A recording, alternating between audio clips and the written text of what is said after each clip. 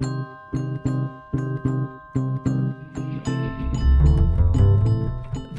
is Poetry Off the Shelf.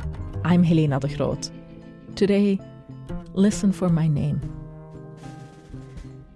The 90s were a strange time if you were queer in America. Never before had there been so many zines, presses, activist organizations, bars, clubs, parties, parades. Even the most mainstream of pop culture seemed to be on board. Tom Hanks accepted his Academy Award for playing a gay lawyer in Philadelphia, and Ellen DeGeneres, then at the peak of her popularity, went on Oprah and came out. But it was also a decade of extravagant homophobia. Republican senators called gay people, quote, degenerates and weak, morally sick wretches, unquote. The 21-year-old student, Matthew Shepard, at the University of Wyoming, was tied to a fence, tortured, and left to die. And in between, tens of thousands of mostly gay men died of AIDS. And it's during this decade, the 90s, that the first conference for LGBTQ literature was organized, outright. It was held 8 times and attracted both the biggest names in queer literature as well as up-and-coming authors, plus an audience of people happy to find a home for themselves and their letters. Now there's an anthology titled Outright: The Speeches That Shaped LGBTQ Literary Culture. The anthology does a great job bringing to life moments that would have otherwise been lost to history. Judy Grahn reminding the audience that the roots of queer culture go back millennia. The playwright Edward Albee kicking up a storm, complaining that as a white Protestant man, he was in fact the minority. Allen Ginsberg going on a tear against the FCC's upcoming decision to ban swear words on the air. Plus, poets like Melvin Dixon, Essex Hempel, Cheryl Clark, Christos, and many more writers of all stripes talking and reading and singing on the outright stage. I recently sat down with the 2 editors of this collection, Julie Enzer and Elena Gross. Here's our conversation. First of all, I just wanted to know, how did this project even come to you? Because as I understand it, neither of you attended the conferences, right? That is correct. I mean, you were too young, Elena.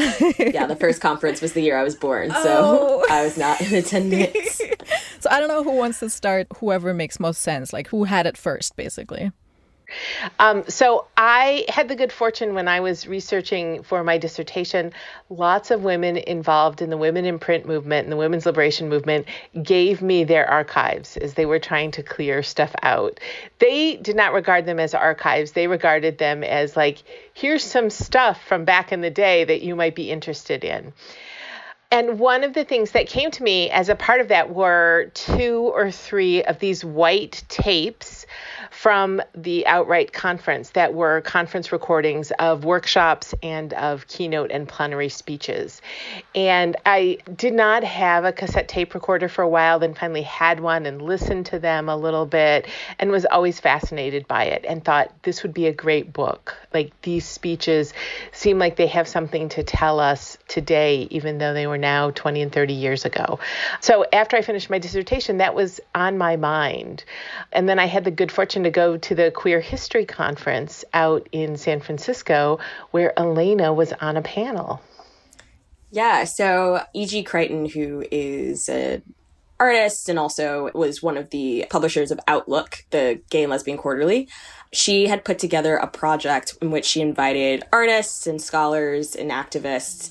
She matched each one of us with an old Outlook issue, and we were asked to respond. So the issue that I received, I believe it was issue 18. And what struck me the most was these ads for the first Outright conferences in San Francisco in 1990. And I just kind of wrote this essay, this piece responding to it, just imagining what it could be like to be in this powerful but also fantastical space of queer writers.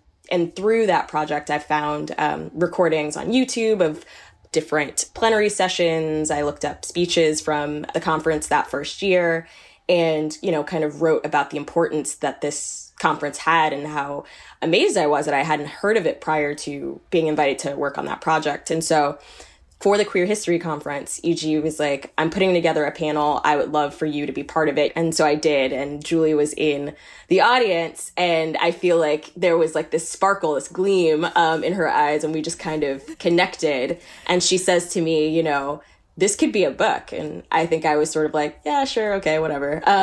See you around. But sure enough, a couple weeks after that into the summer, she gave me a call and said, no, really, I think this could be a book. Would you be interested in working on this? That is so interesting, especially, Elena, because you mentioned that you were born in the year that the Outright conferences got started. And so I wonder also what that was like for the two of you. There's almost a generation between the two of you, right? I don't know exactly how old you are, Julie, and I don't mean to ask, but in a sense I am asking. Can you give me a ballpark range? Like, had I not gone to college, it is true, Elena probably could have been my daughter. So I suppose that qualifies as a generation between us. Certainly a queer generation, I would say. Yes. Like queer time, I think sometimes is a little more elastic. Yes. So, yeah, I think so. But I never thought of Elena. I just want to say, though, I never think of Elena as a daughter or as a younger generation. I always think of her as a comrade, as somebody kind of interested in the work. And so that's much more so. I'm 52, much more so than any hesitancy to reveal my age. I just have that sort of always, I think, queer chafing against traditional generational organizing. Mm-hmm. I didn't mean to make like some sort of weird daughter-mother dynamic between the two of you. The only thing that I'm interested in that is that the 90s are, by some measures, not long ago at all. Mm-hmm. And by others, like especially if you look at the cultural context in which we live and in which we organize, like there was internet, but there was no social media. Mm-hmm. Everything happened offline, And so I'm wondering, like, while you were digging through these tapes and going into archives and rummaging through people's, stuff, Julie, as you said, what most marked you about, like, how different the 90s were in terms of what it meant to be queer then? Maybe, Elena, you can start. Yeah, I mean, I think, for starters, I think the first thing that really struck me was how the process of working on this was taking place, in that, Julie and I were meeting over Zoom and poring over these transcriptions.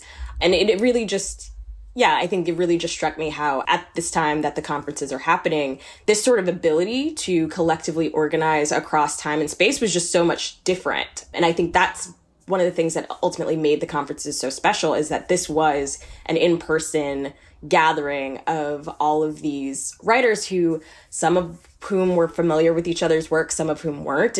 So it was both, meeting of colleagues, but also meetings of fans, like people who were genuinely fans of one another, in this way that is very different than sort of a lot of the parasocial relationships we have now because of social media. And that just seemed really different and special to me. And I felt like as I was listening to the tapes or reading through these papers and thinking about the things that, these individuals were grappling with, especially the early years of the conference, specifically the devastation that the AIDS crisis was having on the queer literary community, I was just struck by how many similarities, how much hadn't changed, actually. And yet how much I am clearly in my life and my work now felt like it was being birthed at this conference. Like this was like creating this world that allowed someone like me to exist so many years later, even though I was, just a twinkle in my mother's eye, probably when this was taking place.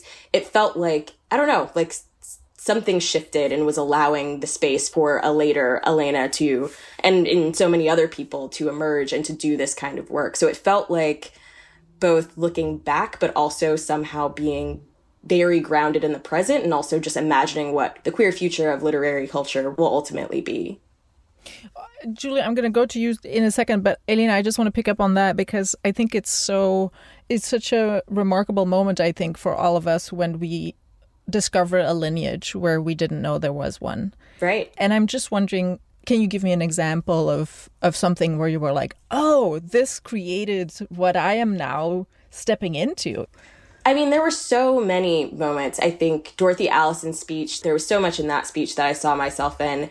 But then there were also, the lesbian and gays dissent of Edward Albee's speech, and sort of like this idea of, unfortunately, how much division that there still is in certain ways between queer people of color and mainstream white queer culture. But then there are also like funny moments. Like a moment that I refer to a lot is in Nancy Bariano's speech, in which she's talking about this new gay kind of publishing world and a warning against certain pitfalls that she sees happening in sort of the mainstreaming of queer culture. And she specifically calls out Ellen DeGeneres as sort of like, if we make this person our spokesperson, we have done a grave disservice to everything we're doing here. And I was just like, oh my God, this is right at this foresight. This exact critique is like finally coming home to roost in who could have known? And I think that, what year was that, Julie? I think that was like 97, maybe? I think it was 97. Wow. And so in reading things like that, I definitely, while I was working on this project, was like, this is definitely right place, right time for me and for the work that I'm doing. Yeah. Julie, what about you? Like, you were more present for the 90s, but still it can feel like an alien time, right? Like, what marked you most is like, oh yeah, that was what it was like then. I think the 90s, I was working for a good part of the 90s at a gay and lesbian community center in metropolitan Detroit, and involved in gay and lesbian activism in a variety of different ways.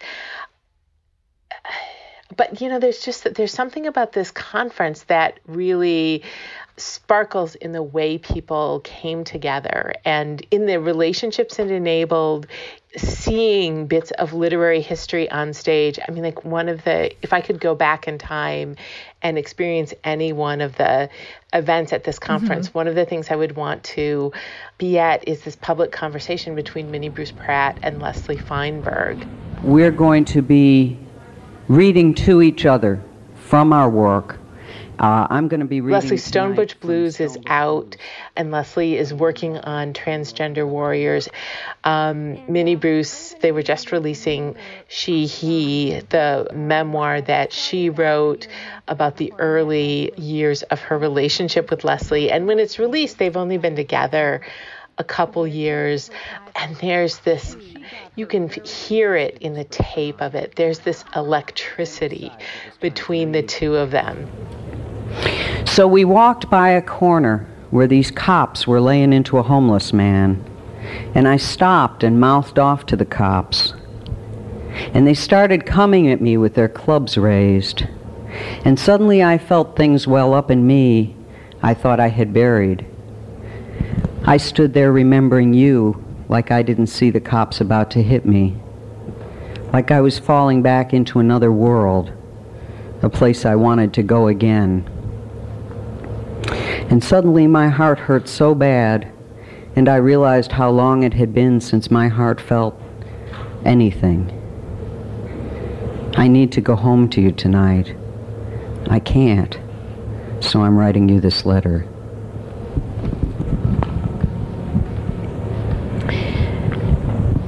Standing in the pit of the auditorium, you were someone I don't know yet. Debonair and silky shirt and tie, hair clipped close almost as skin on your fine-boned head. You read a story about the bar raids, a night scene on the street between the butch just released from jail and the woman who has waited for her, smoothing her shirt, mourning over the indelible bloodstains that will never wash out. As you read, I am the woman who touches the shirt, startled to be so translated to a place I think I've never been. In the dim light of the auditorium, you see me standing in your past. Your message the next morning says, "So glad to see a femme from the old days." I write to correct you, to explain about my lesbian feminist political coming out. In return, your letter says of me listening in the auditorium, it was as if we were in a slow dance as I read. I don't understand what you mean. Me, who begins to wander off in my own direction halfway through every dance with a lover, my attention and my confidence failing. I reply dubiously, hopefully. I have so much trouble following. Perhaps I haven't had a skillful enough partner.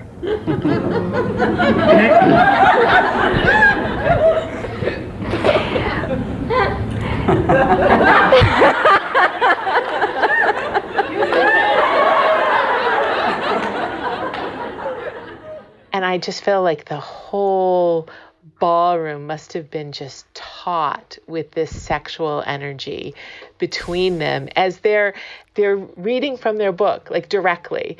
There's very little conversation, but it's just so electric. The other moment is at the beginning of Melvin Dixon's speech. Which is an incredible speech. And the opening, like we captured it in the way that we capture song lyrics in print. But on the audio, Dixon sings. And it's like midway through the tape, you listen to this long introduction and they do announcements. Some folks from New York City need rides home and think that some of you from New York City might again, riders. like nobody can check in on social media and get like the room changes for everything or the cancellation, like Vibe this checks. speaker has canceled, like there's all of this other sort of conference apparatus that is on the tape. And then what's really just majestic is imagining Melvin Dixon standing up there and beginning not by speaking, but by singing to the audience. Dixon knows how very sick he is. He dies, I think, about 6 or 7 months later.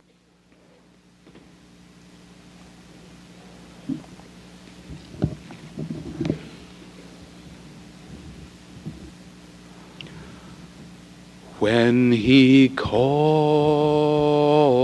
me, I will answer. When he calls me, I will answer. When he calls me, I will answer. I'll be somewhere listening for my name. I'll be somewhere listening. I'll be somewhere listening. I'll be somewhere listening for my name. I'll be somewhere listening. I'll be somewhere listening. I'll be somewhere listening for my name.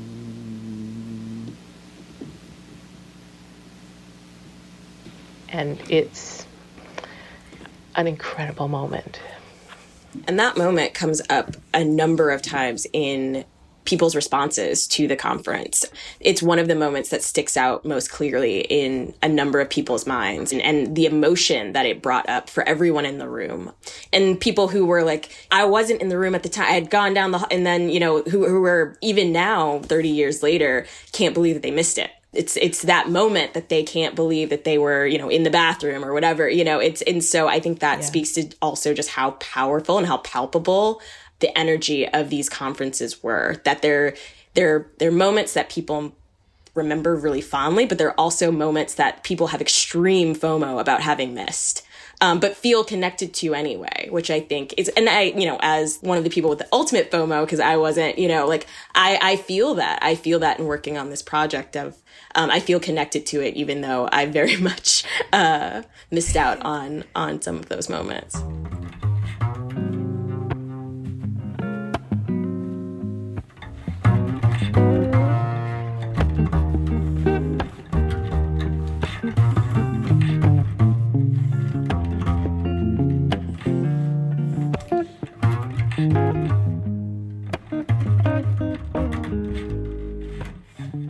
when I was reading like the ways that people describe this conference, one of the attendees described it as dizzying, all-consuming, exhilarating, a near perfect manifestation of an ideal of community that I have ever experienced. And that is something that I wanted to ask you about too, because that ideal of community, it feels like that ideal was simultaneously attained and not. Because, like, yes, this was this historical coming together of fans and writers and people in this one space who had never really met each other often. But there was also a lot of people felt excluded in various ways, especially after Edward Albee's "Woe me, white Protestant man" speech. And I was just wondering if you both wanted to talk about what it was to encounter people's frustrations. Julie, maybe you want to start? Sure. One of the things that's striking to me reading this is the very different conditions that lesbian, gay, bisexual, transgender, and queer people lived in the 1990s. We alluded briefly to the AIDS crisis, and that's so palpable in all of the papers and all of the stuff surrounding the conferences of people who would never speak at the conference because they died days before the conference after accepting an invitation. The ways that people feared for their safety, for their jobs, for their well-being if it was found out that they were gay, lesbian, bisexual, transgender, or queer. I think that's one of the conditions that has really changed today. And to read these speeches is to remember what those conditions were like, and then that sort of helps us understand what that beloved community was like as a place of acceptance, right? To really think about what the other days of the year were like, and then to have the space within the conference. But then also the reality that the space within the conference was contested, and contested in a lot of different ways. We included the protest statement from lesbians and gays of African descent who are objecting to a really, a speech that was really just terrible. And I think also in some ways designed to kind of provoke people. But there were other skirmishes that were important, that helped people think about and understand what the stakes of community life were for LGBTQ people. There were questions about accessibility that came up. Christos, whose speech is in the book, I think she doesn't say it in this speech. She says it in another speech. Like, she will not include her work if she is the only Native person represented. There has to be at least one other, and ideally more, so that this kind of tokenization does not happen in queer communities. So there were lots of ways where the community was really cherished and special, but also ways where people were challenging it and wanting it to be better, wanting it to be more inclusive and more special for everyone, sort of more expansive. Elena, what was your sense of kind of the fault lines within the community and how you experienced reading that today? There were going to be tensions. There were going to be frictions. People recognized that they didn't have a lot of time, that this space couldn't be taken for granted because it may never exist again.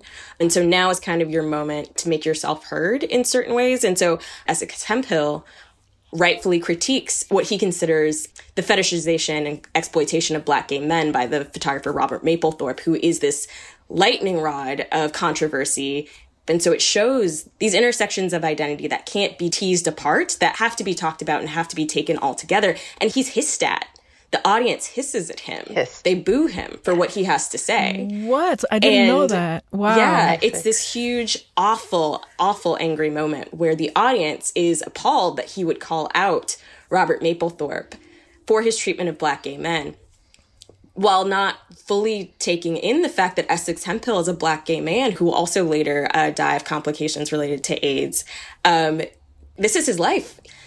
And so it's those moments that theoretically on their surface have the ability to create this sense that, to tear everything apart. But I don't think it did. I think there were necessary frictions that needed to happen because there were these thorny bits of community, these thorny bits of the culture that needed to be addressed in order to in order to move forward. And as I think anyone looking back at a time period, at a specific time period with so much, multiple crises at once, you also look for the gaps. And anything that's claiming to represent community, you look for, okay, then who was left out of this conversation? And I think that's something that we, Julie and I discussed a lot when we were putting this together, though we're seeing this kind of diversity of races, we're seeing this kind of seeming gender parity in terms of representations of both men and women in these conferences. There are also, issues of access, disability, classism,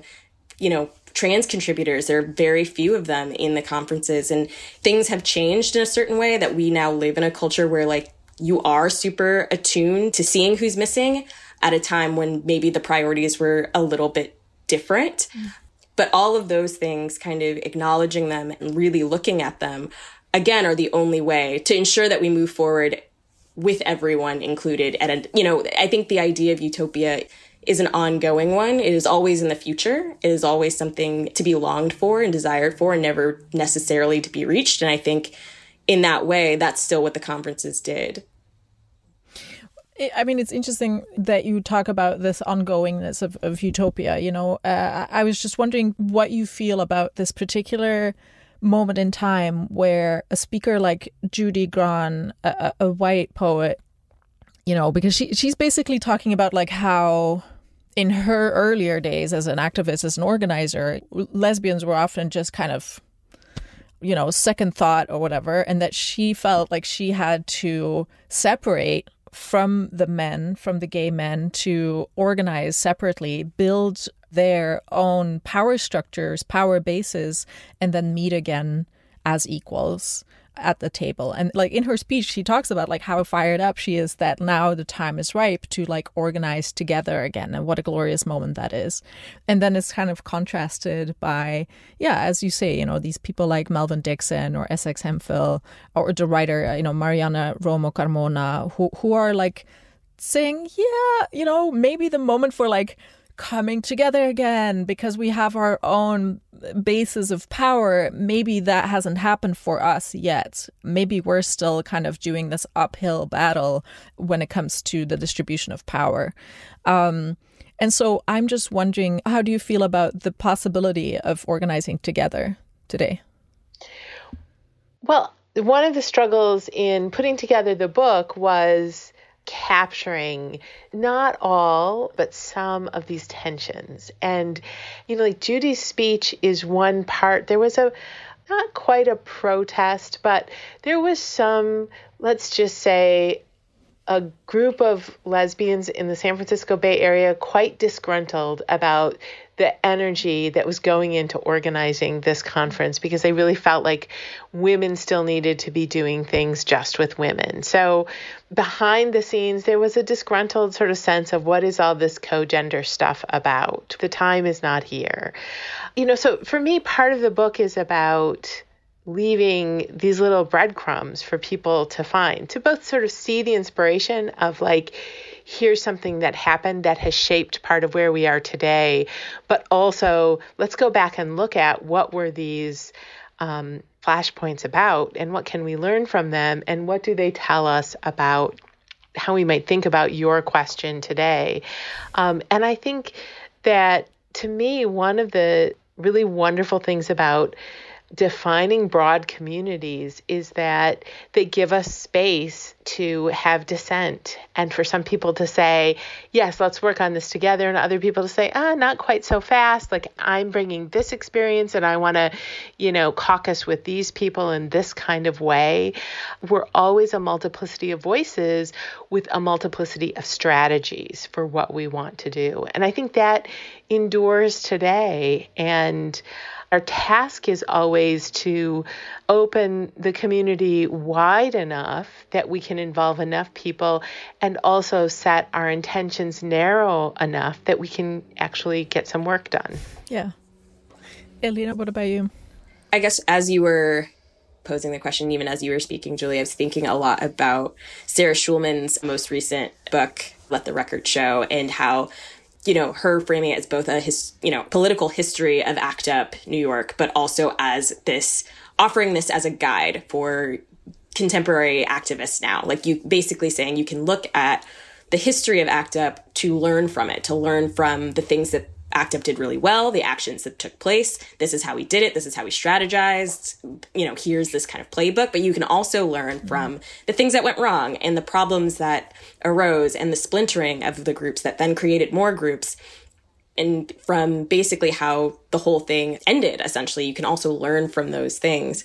And yeah, like, in terms of like, let's all work together, kumbaya, we're all equal in our, across this kind of marginalized or marginalization spectrum, we can now all work from that place. I don't think we're not there. I mean, obviously, people of color, and specifically Black people in this country, have had no illusions that racism somehow ended with the election of Barack Obama or any other moment that we want to point to as like this evidence of kind of racial reconciliation. We've always been aware that, there are still a lot of, we're still not speaking the same language when we're talking about racial injustice in this country. And that exists within queer community. And that is something that I have felt in my personal life and work that I do. I've seen that kind of be not ignored, but kind of like, oh, we'll put this on the side. We'll table this for right now. We just really need to work on this. And we'll get to that later. And I think there's a lot of, obviously, queer folks of color who don't agree. And so are more interested in organizing collectively with one another, as opposed to kind of having to do this compartmentalizing of oneself within queer activism or within queer spaces. So we're not there yet. But I do agree that I think what you get from this book and what you get from looking at the conferences in this way is you get, exactly to Julie's point, you get breadcrumbs of how do we take what happened before as a model for trying still for a place where we can all come together while also learning from our past, looking at, kind of the events of these conferences that were these divisive moments, and how do we not repeat that, or how do we do this better? So I don't think there's no perfect model, obviously. And I think the benefit of the conferences is that I think it shows how many people can and should be involved in creating this community.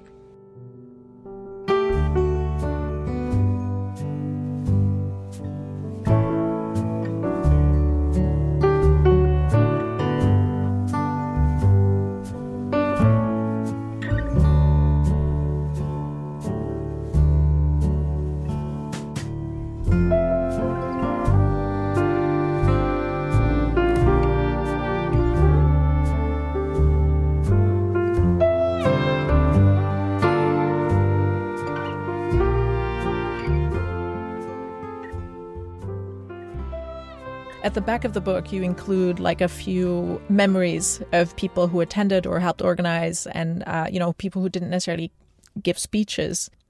Julie, I was wondering if you could read this one. It is on page 274 of the book. Mm-hmm.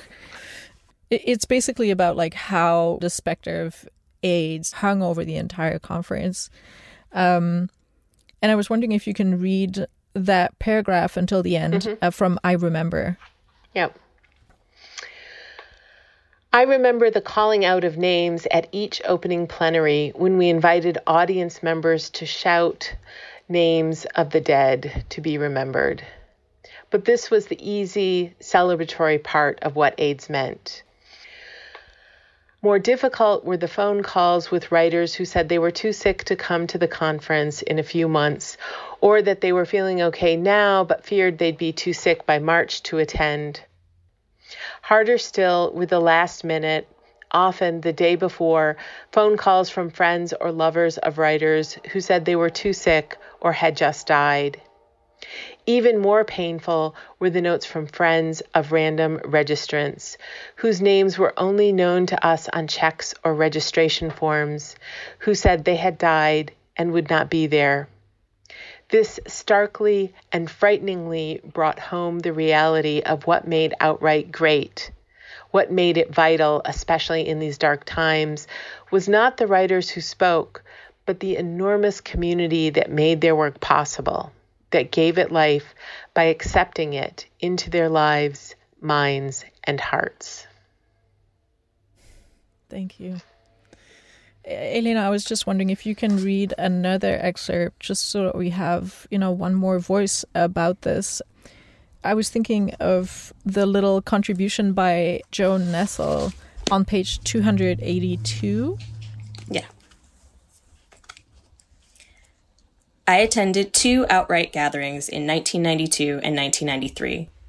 I know many will speak of the excitement of being with so many other queer writers, some already trailing clouds of literary glory, but it is the memory of 2 men that most captures what my time in attendance meant. Both writers, both dying of AIDS, John Preston and Melvin Dixon. John and I had worked over the year trying to finish up our manuscript for Sister and Brother, and this was a rare chance to be in each other's presence, for me to be on his home turf of Boston streets. He was surrounded by admirers, but we found time to sit on a commons bench and just hold each other. 2 pornographers, he laughed into my ear. All those hotel rooms filled with dazzling writers, but I remember most this and my coming upon Melvin Dixon, the poet, the novelist, sitting alone in a grand empty room looking, it seemed to me, through walls. Writers can be isolated beings, even at grand gatherings. Outright gave us a chance to say hello and goodbye. Thank you.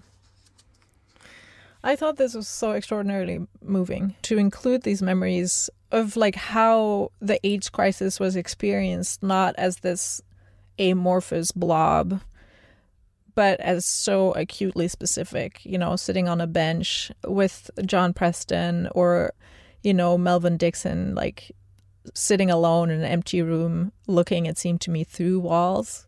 Writers can be isolated beings, even at grand gatherings. I thought it was so beautiful that someone captured these people right before they passed away in ways that were so, the almost unnoticeable ways in which they were present and seen and loved by the people who knew them.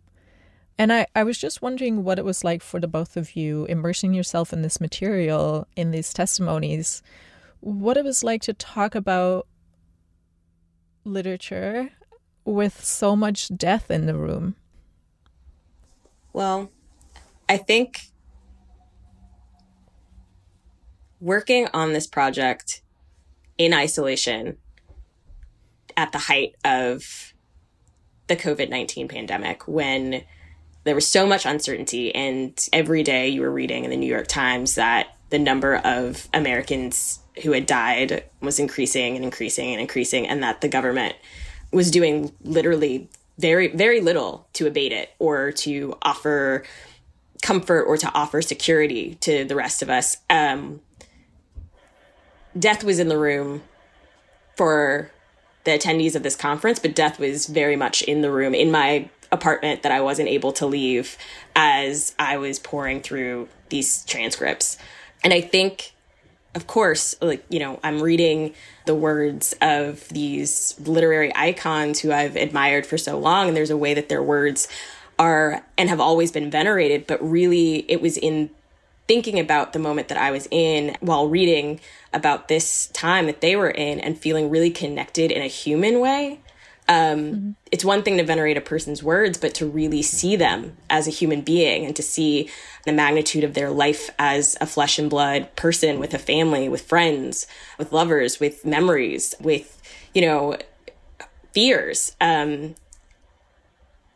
It gave me a sense of understanding how necessary and important connecting, not just through the work that we do. Of course, the work that we do is incredibly important, but connecting to one another as individuals and holding each other close. I think that work is just as important as the words, we leave behind on the page, is how we make people feel, is those memories, exactly as Joan Nessel is describing, those memories that stay with someone long after you've passed, how we make someone feel and how they understand themselves and are better themselves for having been in your presence and for having known you. That's really what it felt like the conferences did for the people who participated and attended, and that's really what it did for me working on this project. Thank you. Yeah, Julie, how about you? Yeah, I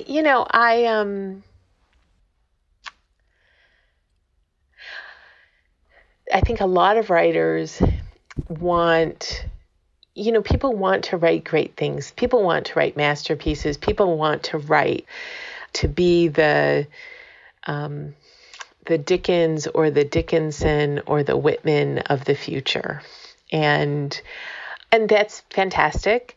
But I think also what books like this and pieces of writing that are more occasional pieces of writing, like speeches, like conference presentations, remind us that writers do a lot of work over the course of a lifetime.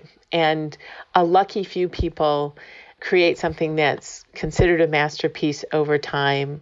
A lot more people write something that might be popular, that a lot of people like at a time, but that may fade from memory.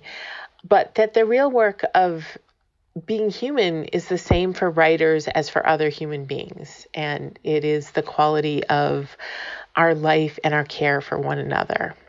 And I felt that, with the death in the room from AIDS, and I was, as I said, I was active at this time. And so for me, in certain ways, the death in this book is specific, and it's tied to other people that I knew, and it's also about completing this kind of generational work of memory. So sorry, I was not expecting that. No, you take your time. Yeah. But I think that's that it shows the quality of those relationships, and the quality of care that AIDS and the broader world forced people to show to one another.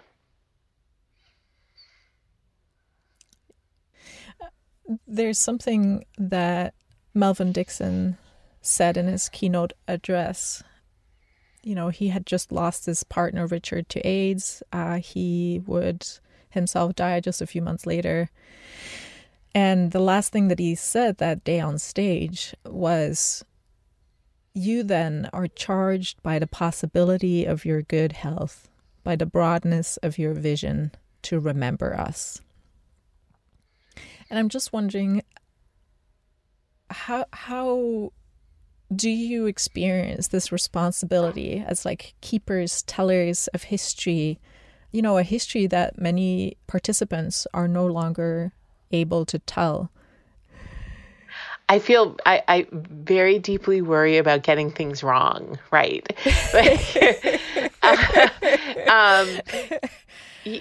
The one thing about telling history when there are not a lot of people still alive who remember it is there are fewer corrections, right? Right. So, yeah, I worry about getting things wrong and not having enough people to correct. Yes. What about you, Yelena? What did that responsibility feel like, or does it feel like? I definitely feel the pressure that Julie's talking about, the concern about getting things wrong, especially being a generation, or, we're abandoning these terms, Sure. But being removed in a very specific way from the actual lived experience of the conferences. But I also find it to be very, very personal work. I found out more about myself as a person, as a writer, through doing this work. And I think, the responsibility of remembering is not just of course it's for the greater good in a certain way of wanting to introduce a whole new generation of writers who should be better known today, but who aren't, in large part because of the devastation of the crisis. But it's also deeply personal for me. It's my own history. And I've found things that I didn't realize I needed through this process. And I found that I want other people to have that same experience. I take the responsibility seriously because it feels very personal for me. Can you tell me one thing that you discovered in doing it that you didn't know you needed? that I needed to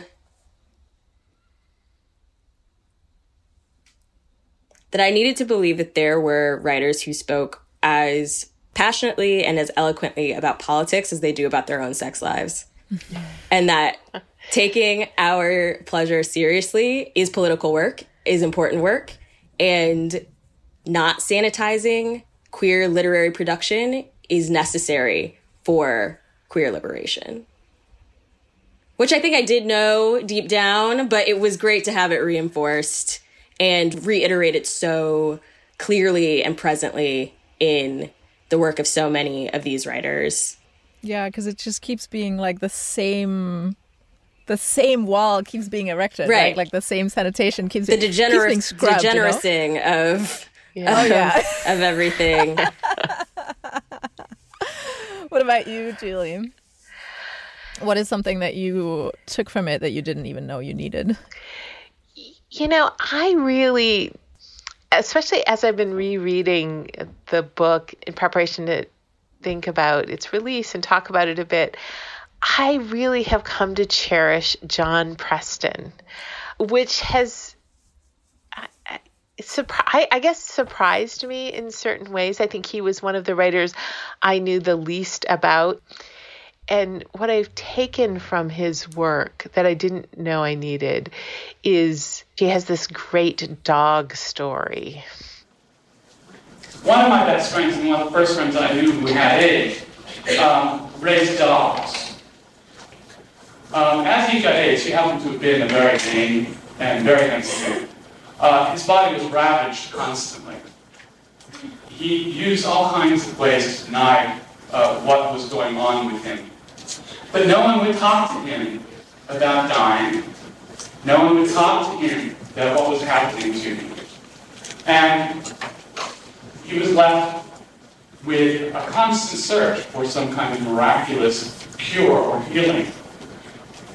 One day after he was in the hospital, and his chaos had spread tremendously, he was brought home, and a whole group of people were with him saying, "Oh, this is nothing, we're going through another incident," and so forth and so on. Treating AIDS though were common cold. And what happened was that the dog came running to greet him as soon as she heard him come through the door. And she stopped short in the middle of the room and fell back onto her paws and whined, backed herself on the floor out of the room at the very sight of him. And the dog just runs away because the dog is like, "Oh no, that can't be my master," right? That person is too ill to be in this house. And it's both sad and moving and funny, and Preston's commitment to telling community stories. That was really, really inspiring to me. Through that speech, he was really, one of the things he said is, it doesn't really matter if what you write lasts forever. What an honor to tell the stories that matter to your community. And that I needed to hear.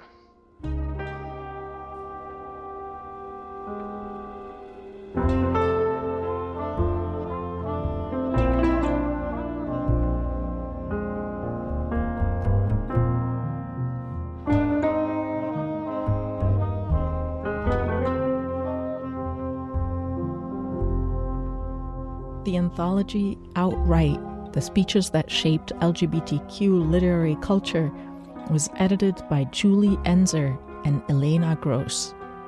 Julie Enzer is the author of 4 poetry collections, including Avowed, and the editor of Sister Love, the letters of Audre Lorde and Pat Parker. She also edits and publishes the multicultural lesbian literary and art journal Sinister Wisdom. Elena Gross is an independent writer, curator, and culture critic who currently serves as the Director of Exhibitions and Curatorial Affairs at the Museum of the African Diaspora in San Francisco. Together, Julie Enzer and Elena Gross worked on the Outright anthology, each from their home, Julie in Central Florida and Elena in Oakland, California. The audio excerpts you heard were Minnie Prues Bratt and Leslie Feinberg reading. That audio's been saved in the archives at Duke University, used with the permission of Minnie Prues Bratt. Melvin Dixon singing, courtesy of the Bromfield Street Educational Foundation records at the Northeastern University Archives and Special Collections. And John Preston telling his dog story is freely available on YouTube. Just look for Outright 1990. If you'd like to know more about Outright, keep an eye on the Poetry Foundation website. They'll soon publish an essay by the scholar Eric Sneathan about what Outright meant for queer writers and queer literature in the midst of AIDS. The music in this episode is by Todd Sikkefus and Erik van der Westen. I'm Helena de Groot, and this was Poetry Off the Shelf. Thank you for listening.